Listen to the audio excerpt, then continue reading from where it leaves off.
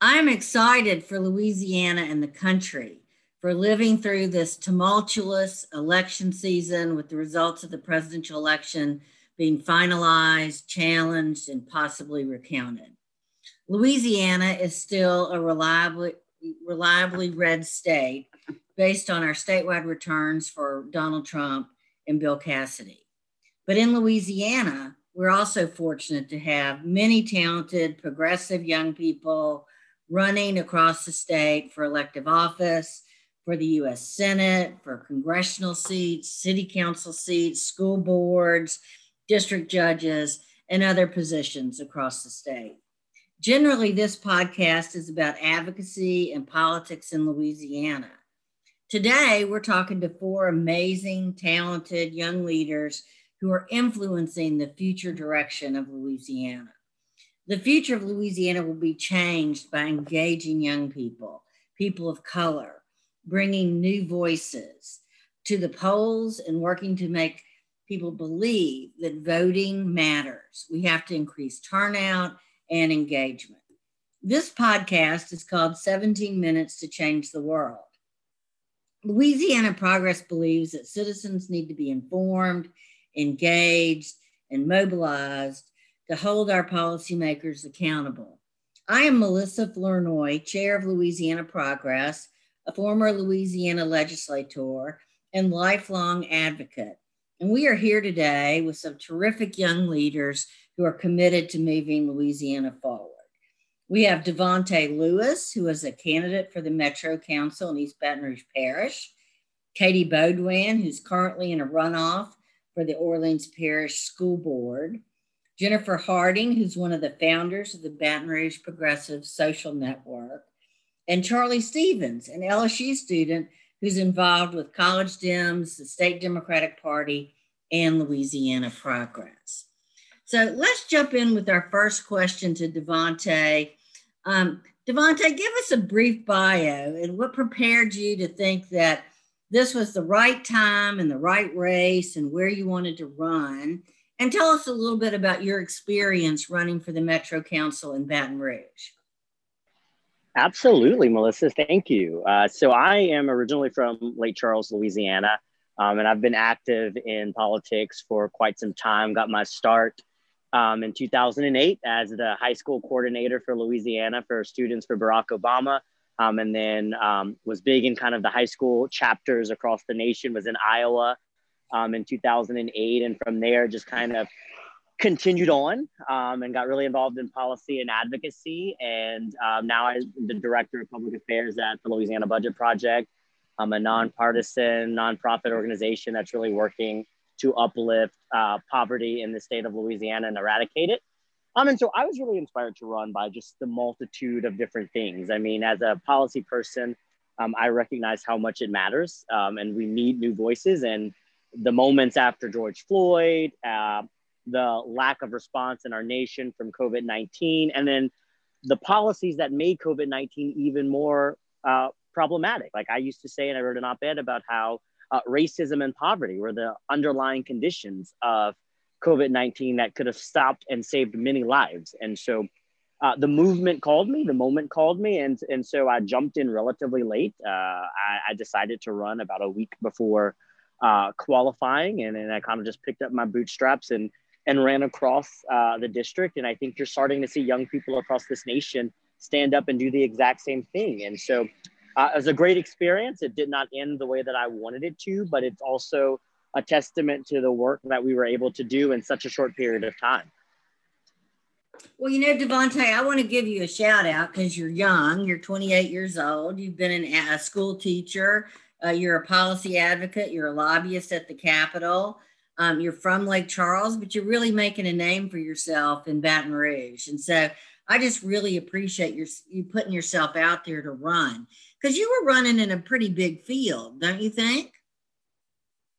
Absolutely. I was running with 6 other people, originally 7, one who was endorsed by the incumbent, one who had been running for the seat for almost 20 years, a person who was the chair and the president of the local branch of the NAACP, a person whose mother is a pastor and a longtime activist. So I had a lot of people in this race who had some institutional support, things that I did not have. I'm not from Baton Rouge, didn't live here quite as long as everybody else, only just shy of 3 years. And so to give them kind of a hell for their money is a testament to kind of how you just, when you speak to the people and you mobilize and energize people, change can happen. Well, I hope this means that you're going to put down roots in Baton Rouge and sort of build your professional career here now that you've had this experience. What are some of the lessons that you learned as a first-time candidate in a parish, in a district for the Metro Council? Absolutely. I mean, I think one thing you have to do is you can't rely on everyone else to get the word out for you.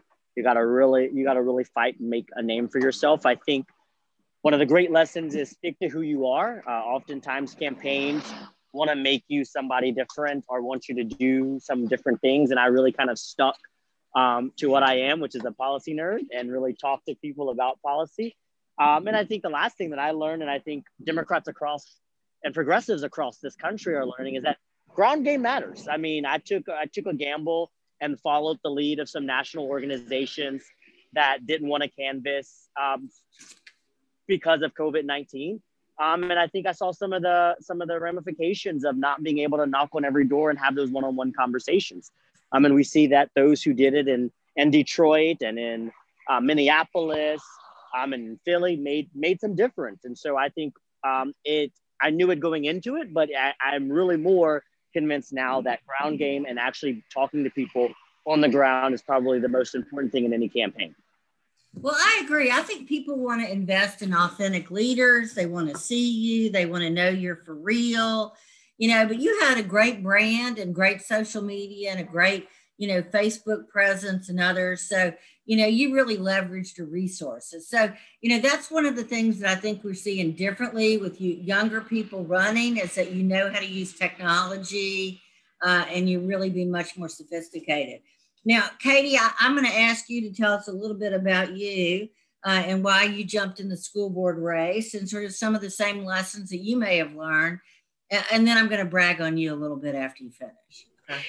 Thanks, Melissa. It's really great to be here. I'm delighted to be in a conversation about young people and to be considered among that number. I think I have about one more month of being considered young, so I'll take it. Thank you very much. I decided to run for the school board actually before the pandemic. So it's been something I've been looking at for a while now. The seat that I'm running for currently was vacated this summer by our previous board member. And he announced or sort of made it known very early this year that he was going to resign in the summertime. And so there was a process to select an interim board member. I put my name up for consideration as interim. I was not selected, but I had already decided that if I wasn't selected, I was still going to run for the full term in the fall. The reason I decided on this seat and this time is really because I'm a parent. I'm a public school parent, and I'm also a constituent of the school board. And I had been disappointed in some interactions with our previous board member in how he approached public service and approached representation of his constituents. And as somebody who has worked in public service basically her whole career, I know that you have to be working for your constituents. That's what your job is. And so I knew that I could do better. And I felt like it was a good time. As a parent, also, I feel like our voices are really underrepresented on the school board for lots of reasons. I mean, it is an unpaid position, and it's at least part-time, if not more, depending on what's going on. And so that is not often something that public school parents can do. It's a luxury that I can, I think. We will see. But I have faith that I will figure it out. But I really feel like if you can serve, then you should try to. So I have been working in this sort of area for a long time. It warms my heart to hear Devontae talk about the Louisiana Budget Project, something that Melissa and I started when I actually was young, a long time ago. I worked for Melissa when I was just a baby at Llano, and we did so much great stuff. And, I'm really proud of the work that we did there. And I've been able to talk about it. I've been able to really talk with people about the school readiness tax credit that we worked so hard to pass, that still exists, is still helping people access high quality early childhood education. And it's something that's so important for the public school system and for our city. And so I really feel like if I'm able to serve on the school board, it'll be a good natural next step to a career in this sort of area. So I think that answered all your questions. What did I learn? I mean, agreed with Devontae. The ground game is important, and it's hard to do during a pandemic. I mean, as I mentioned, I had planned to do this before the world caught on even more fire than it was, and I obviously had to give it a lot of consideration about whether I was going to continue and actually run. I didn't have childcare for 6 or 8 months, and I was homeschooling while running, or monitoring homeschool while I was running for a lot of this. So it was not the most convenient time for the parent of small kids to be running, but I did go out and knock on doors. I knocked on a lot of doors and made a lot of phone calls. I think that maybe sort of the opposite of Devontae, though. I did not have a super great social media game. Not quite in that generation, I don't think. So any suggestions and tips, very helpful to hear. But it's important. It was hard. I didn't have events. Other people did have events. They had either small ones in the outside, or even riskier, in my opinion, indoor events. And I really wanted to not do that. I wanted to make sure that everyone came out of my campaign healthy. And so I did socially distant door knocking and a lot of phone calls. And the most important thing I learned was that the undervote in school board was huge. We had a huge turnout for president in New Orleans, but with about a dozen or more, judge races and a pretty big DA race, the school board definitely got lost in the shuffle. And so in every precinct, you saw major drop off in election day and mail-in absentee voting for school board. And so that's really something I'm going to be working on in the runoff. Well, I think that's the problem when you've got such a long ballot, and New Orleans is a hot mess when it gets to judicial races. There are just so many judges running, it's hard to figure it out. And so, getting in a runoff, there'll be fewer of those races. And so hopefully there'll be a little more clarity.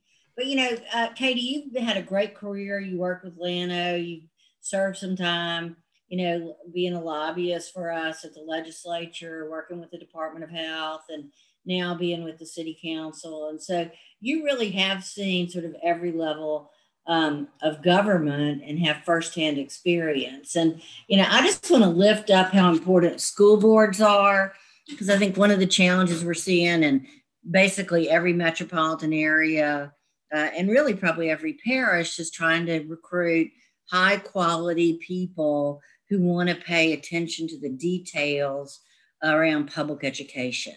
And so I think that we're seeing that in Baton Rouge and Shreveport and other places. So, being a parent, well, that's a full-time job in and of itself, but also putting yourself out to run, I think is really even harder for young people. And so raising money is also a huge challenge. Devontae didn't mention that, but I think one of the things that we're seeing for a lot of the local races, school board, Metro Council, other races, is that, if you've got, big marquee races like the U.S. Senate, it's hard to raise money. So the pivot here is, what do you learn about running a successful campaign on a shoestring budget? And how do you fundraise and use volunteers in an election? And And how do you encourage people to participate, to want to be part of this sort of power building exercise?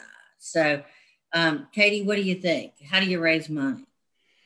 Dialing for dollars. It's something you taught me a long time ago.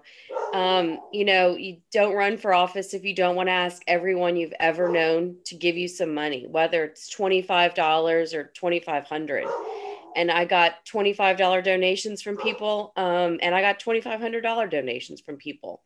And you have to be able to dial the phone to people and say, look, I know it's a tough time right now. But I think you believe in me. This is why I believe in myself. This is why I think I'm right for this position. And can you chip in? And, we didn't raise our fundraising. Well, I didn't meet my fundraising target, but I still had money in the bank on election day, and I was able to do everything I wanted to do. We ran a really lean campaign. I didn't buy t-shirts. I bought just enough signs for the long haul. I didn't hire a billion consultants, and just kind of was tried to be really targeted. We did 3 mail pieces. Mail is was the most expensive part of my budget, and I was able to mail 3 times, which was huge. That's important to get the name out, especially when you're not having big events. And in my district and sort of my demographic of my district, it was useful. And so I was able to do that. I had to be a little more targeted with my mail than if I had just money coming in hand over fist, which it was not. So did you use any volunteers? I mean, I had great volunteers. And same thing, if people aren't able to give, I asked them to give me some of their time, and they did. So what I did with my volunteers, they came out canvassing with me. So they knocked on doors with me. They went out by themselves. Sometimes they made phone calls. That was a good use of volunteers out of town. I had 2 aunts that, don't mind talking on the phone. And so they called people for me and just, marked down whether they're going to vote for me or not. That really important data collection. And then we also had a really vibrant postcard. Sorry, my dog's barking. A really vibrant postcard sort of effort. So wrote postcards to people whose doors we couldn't knock on. And I had a few volunteers who just really just wrote hundreds of postcards for me. And that was great too. Another way to get in front of people in this weird time.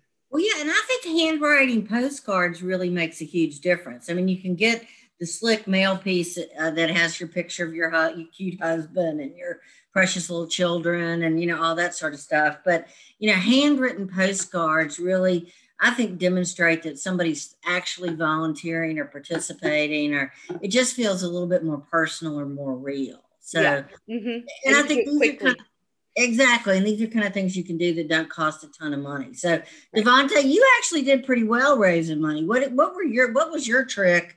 And what did you learn about this process of actually running a campaign, and how did you use volunteers? Absolutely. I mean, raising money, I thought was going to be one of my challenges, and proved to be, if anything, the strength in my race. I raised the most, outpacing all of my opponents by almost 3-1. And the wildest thing that people don't know, I didn't get too many big dollar checks. I mean, a lot of my average contribution to my campaign was 101 and 1 cent, surprisingly.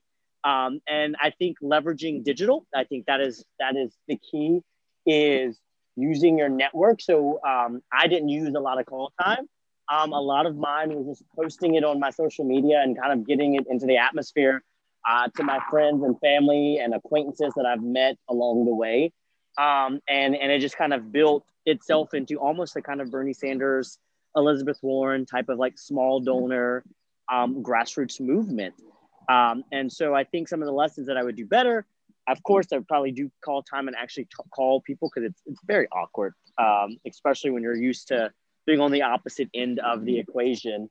But I think the challenges of running and getting money is very key to young people, but I think volunteers are even better. And so we really leveraged young people. We leveraged family members. My mom and my sisters and my grandmother text every single day.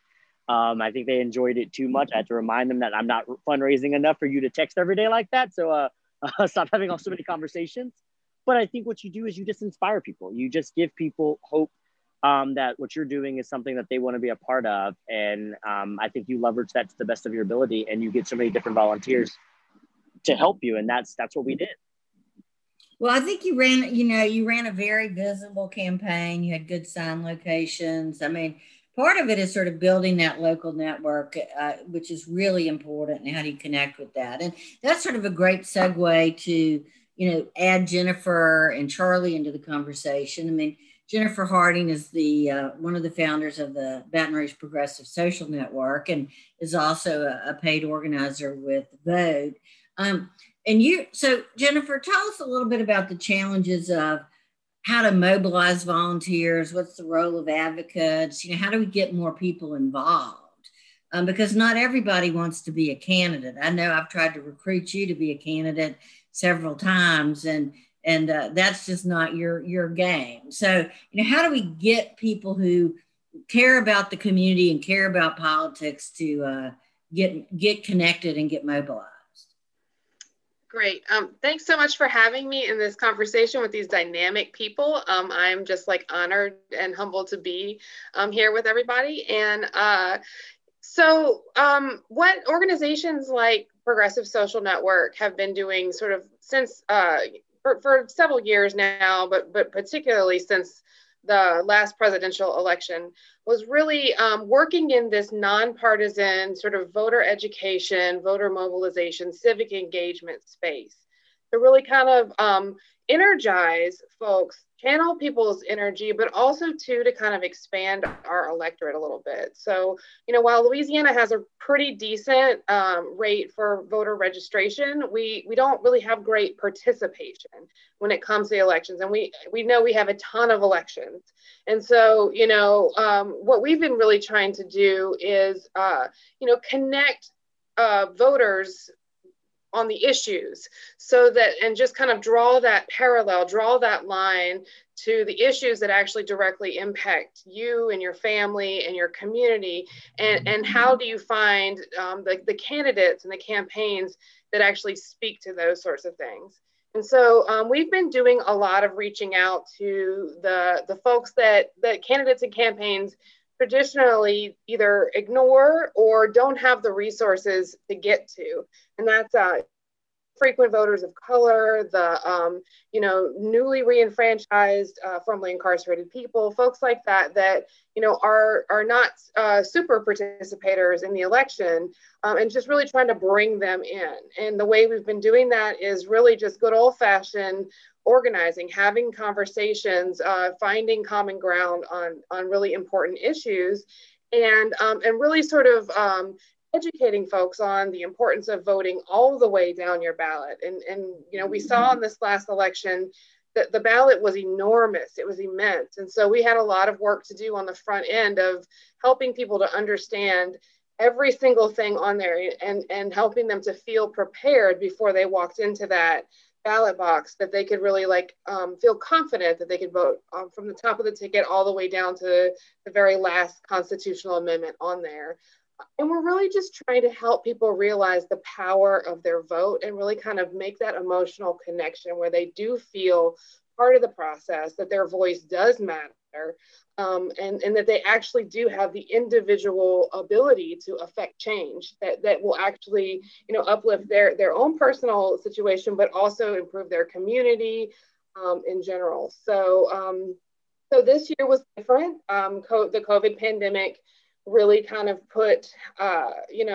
made it difficult to have those one-on-one conversations. And so we had to kind of shift gears and try some new things. We really had to kind of rely more on technology.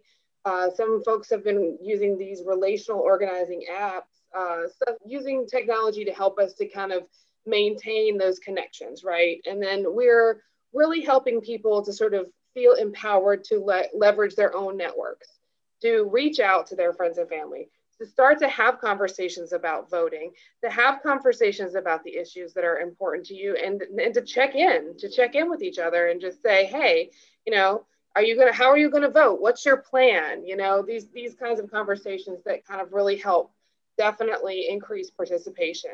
And I'm thrilled. I feel like we have seen an increase in voter participation. We have seen a change in voter behavior, especially over these past couple of years. We continue to see record voter turnout, especially for Black voters in the state of Louisiana. And here in the capital city, I always have to brag on it, but we are leading the state in voter participation consistently year after year, breaking records. And it's thrilling and exciting to be a part of it. Well, I'm really optimistic about groups like Progressive Social Network. There are a lot of different organizations in New Orleans and Shreveport and some other communities as well that aren't necessarily partisan, but are educational mobilization. You know, I've been on all these national conference calls about the presidential election, and what really works is year-round organizing. It's not just, oh, we're going to sweep in and 30 days before an election and try and whip everybody into shape. I mean, it's really important to try and educate, and like what Progress is trying to do, inform, engage, and mobilize, and build those relationships to have people want to care about these issues. I mean, my sense is, and this may be really true of young people too, and Charlie, let me shift to you, is that folks have almost too much information. You're just inundated with information or media. There's too many sources of information. You don't even know who to trust or, what's really going on. And so, Charlie, you're a savvy college student and you've been active with the Democratic Party and College Democrats and Louisiana Progress and others. I mean, how do we connect with these younger college age students, even if they're not in college? How do we reach out to this 18 to 24-year-old demographic and get them to understand that they have power?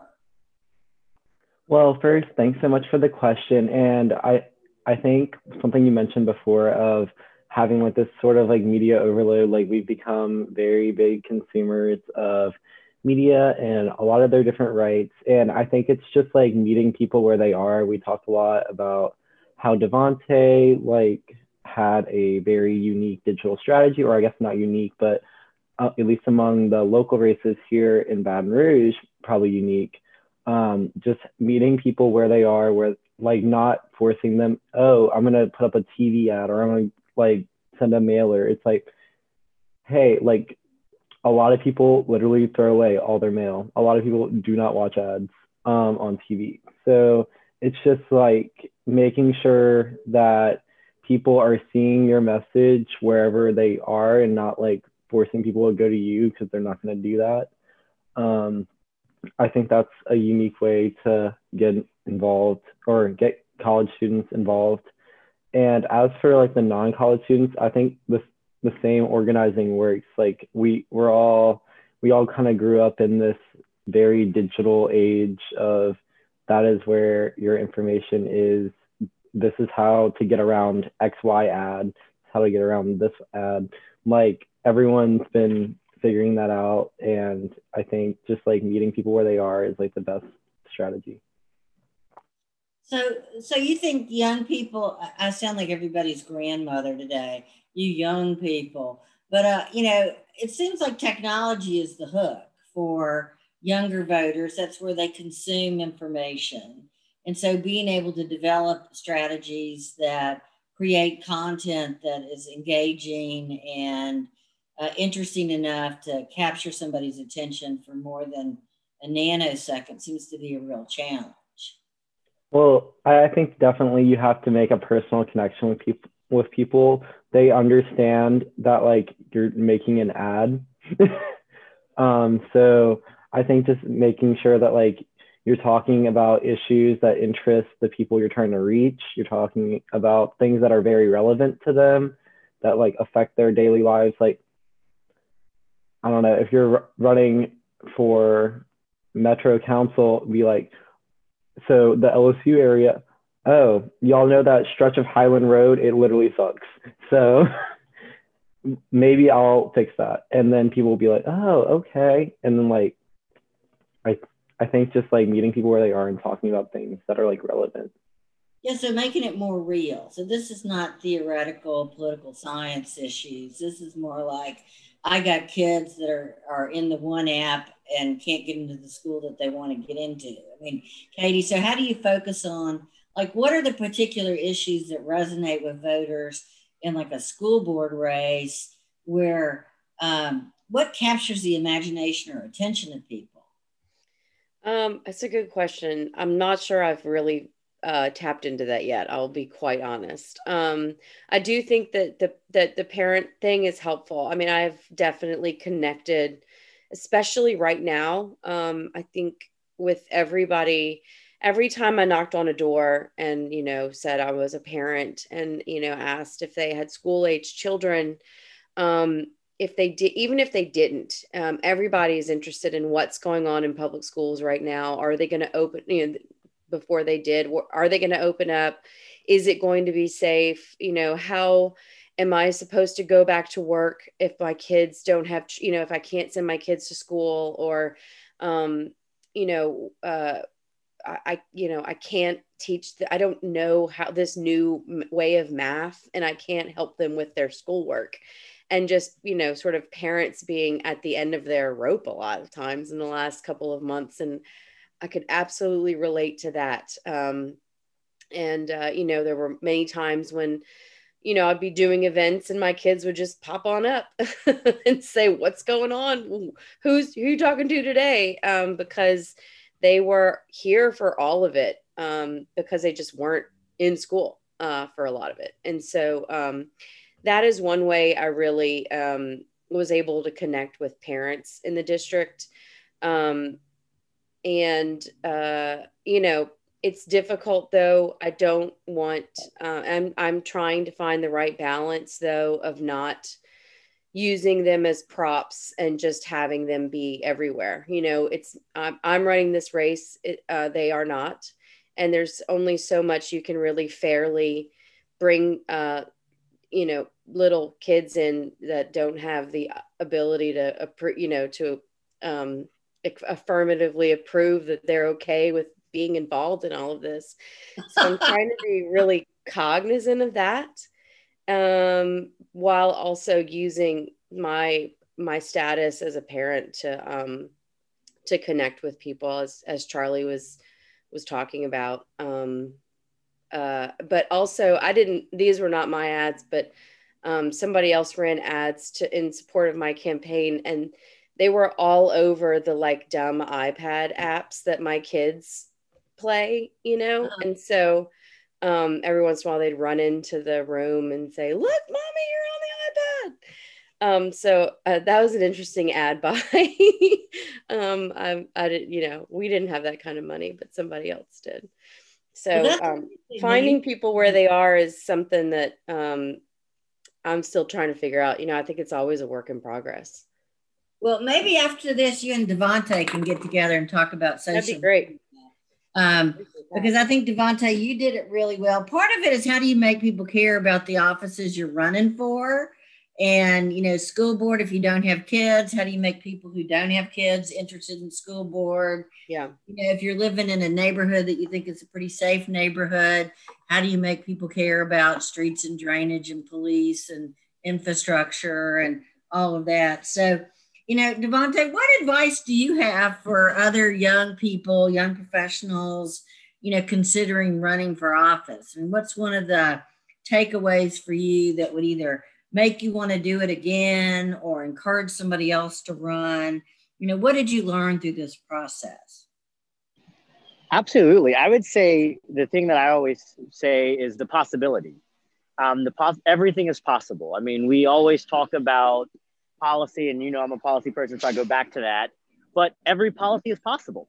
And when we have that kind of imagination of we know it's possible, it may be hard, it may be long, it may not take as short of a time as we would want it, but it is possible.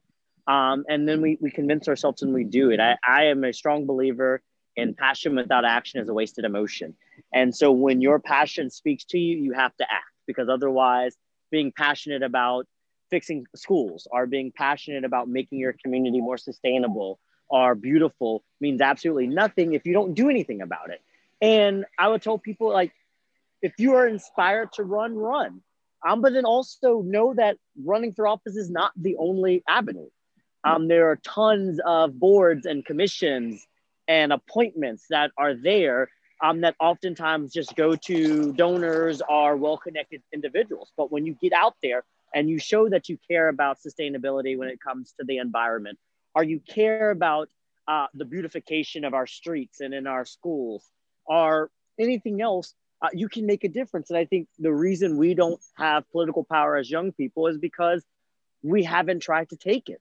And we always know power is never given, it is taken. And so for us to have a new kind of millennial Gen Z atmosphere in our society, we got to step up and actually take the power, because no one's going to wait to pass the torch to us. And so that's what I did. And so now you respect it. And now people want to be part of your process and hear your ideas and talk with you because they recognize the potential that you have. So that's the advice that I would give people. Yeah, so just jump in and run, because, you know, if you're willing to accept the risk financially and personally, you know, there's really, you know, a great way to make a difference. And, you know, when I ran the first time, I was 29 years old, and I was the dog that caught the car. When I got elected to the legislature, nobody thought I could win. And it was very patronizing, kind of like, oh, isn't that sweet? Melissa's running for the legislature.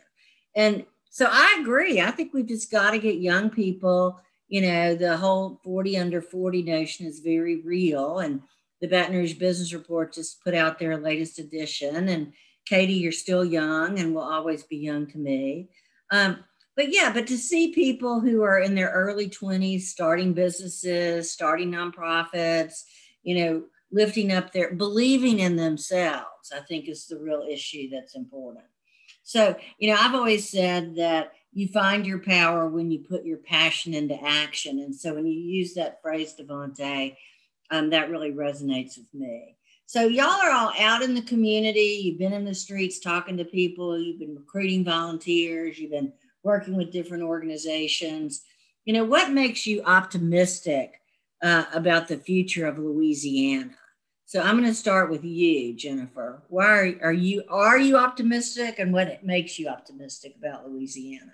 I am optimistic. I am a Louisiana native who took a little break out there in, Berkeley, California, getting my political education to come back home. And when I came back home, I didn't know, where I fit in this state. And, since 2016, we have seen just like a groundswell of grassroots engagement happening from every corner of this state. And it is really exciting. And we're seeing, behaviors change. We're seeing more people becoming engaged and activated and sustaining that, that energy between the election cycles. So I'm thrilled. Voting is cool again. And it is a thing that people want to do. And that's really exciting.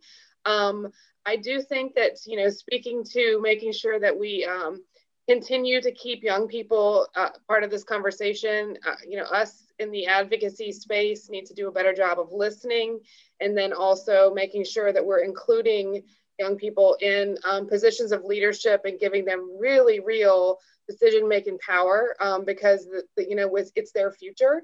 We really need to support their vision for what Louisiana can be. But I'm really excited. I think that there's nowhere to go but up. Amen. And I think people want to be optimistic about Louisiana. I mean, part of the challenge is also getting people who go to LSU to come back. The folks that leave after they've gotten an education here, we want to build the kind of Louisiana people want to live in. And, Katie, you could have gone anywhere and lived in DC or stayed in DC when you worked up there. What brought you home, and sort of what is your sense of optimism for the future of Louisiana? Well, you can't change things from outside. I mean, you have to be here to participate in the progress. I know so many people who have left Louisiana who on election night post on Facebook complaining about how Louisiana has voted. And it's like, you cannot say Louisiana is terrible for being a red state sitting in a comfortable blue state. And it's just, I'm not here for it anymore. And so, I really felt like I never wanted to leave Louisiana. Certainly my time in Washington didn't change that at all. Always wanted to be here. And have always, that's always been my plan. But I agree. I think I could have gone somewhere else, but my heart's here. I feel uncomfortable if I'm outside of Louisiana for too long. So I was never going to do that, but I feel really, really optimistic. Actually, the young vote, the millennial vote in New Orleans was great this week. We had a lot of voter participation from the millennial and early, mail ballot, absentee ballot. I credit, I think, a lot to Representative Landry and what Charlie and others did through the spring and summer to really promote early voting, to promote voting by mail. If you give people an opportunity to vote, I think they will. And so I would like to see more of that in the future. I would like to see expanded early voting and easier, more accessible locations to vote, same day registration, all the things that we could be doing a better job of, I think will only increase participation. But I really feel, I do feel optimistic for the future of Louisiana. And I think we just need to be real clear with everybody. If you want to make a difference, you're not going to do it. You're not going to make a big difference in a comfortable blue state. I just don't think you will. Come down here, help us out. That's a great message. If you want to make a big difference in the country, move to Louisiana. I think a lot of folks have moved to Georgia or Colorado or Houston, but come home and be part of the transformation of Louisiana. And look at the power in what Colorado and Georgia have accomplished because of that. I mean, there's proof. This is not a big wish. I mean, this is something that has been successful elsewhere. Come here, have babies, raise them to be Democrats, and let's see, have a good future. I love that. That could be part of your campaign for the school board. I love that. So Devontae, you actually drill down in your day job on all of the issues that hold Louisiana back. I mean, family insecurity, financial insecurity, poverty, homelessness, food insecurity. I mean, in your day job with the Budget Project, y'all have done an excellent job of sort of framing the depths of our challenges. So what makes you optimistic about the future, and how do we move forward to actually solve some of those problems? Yeah, so I will say this. I don't really believe that much in optimism, because a motorcycle just went by me. Optimism to me is a feeling. And so oftentimes we get caught up in our feelings that it's not going to get better. The data is complex. So I'm a person who believes strongly in what I call genuine hope. Genuine hope is the belief of knowing that it can get better even throughout all the obstacles if we just keep the faith and push on. And so I think we have seen it. I left Louisiana for a little bit. I was in Georgia at the start of Stacey Abrams' vision. I vividly remember a house party that we were at together when she told it to us. And I kind of looked and said, that's beautiful, but I don't think that will ever happen. And 3 years later, that vision is there. Was she optimistic at the time? No. Was I optimistic? No. But she had what we all need to have, which is hope. And reminding ourselves that even when it looks bad, if we hold on to that hope and remember that we are all fighting towards that arc to bend towards justice, as MLK said, it will get there. And the thing that I tell people all the time is I view this as a relay race. I don't know when we will get to the finish line, but I know I have a baton in my hand. And my objective from now on till the day I die is to get that baton securely in somebody else's hand to keep on pushing on. Now, I may cross the finish line and I may not, but that's our objective. And when we think about it, that we are constantly moving the needle, we can do it. And I think Georgia, Virginia showcases when we decide in Louisiana, we're ready to put in the work. It's going to be challenging. It's going to be hard. There will be setbacks. There will be moments that look like it was right there and it fell apart. We can do it. And so it's just holding on to that hope and not letting our feelings, which is normally what optimism and pessimism do, get in the way of hopefulness for the future and working hard to build power. Well, you know, Devontae, I think you're right. I think it takes a certain level of determination to play the long game. I was on a conference call earlier with the folks in Georgia and people from around the country that were involved in grassroots organizing to help change the electorate, to bring more people of color and young people and Hispanics and young African Americans and others that have been disenfranchised into the electorate.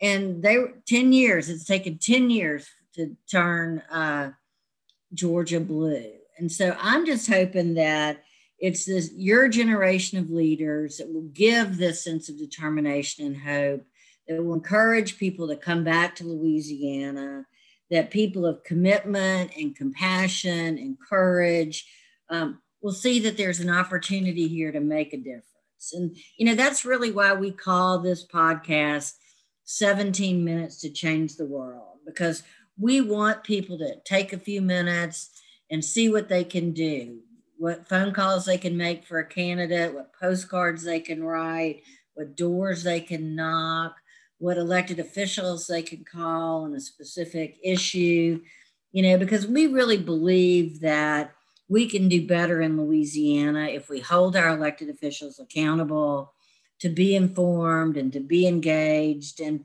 it's going to take people being mobilized to make that happen. So there are some runoffs coming up. Katie, we wish you luck in your school board race. And then hopefully we can generate some volunteers for you because we need great candidates. We need people who are willing to step up and put themselves on the line, who are willing to stand up for their values and share their values and their vision with people. So thank you all for being with us today. I want to thank you for listening to 17 Minutes to Change the World. Look for us at louisianaprogress.org and Louisiana Progress on Facebook. And you can get this podcast on Apple, Spotify, and all the places where you get podcasts. So stand up, speak up, show up, because you can make a difference. Thank you.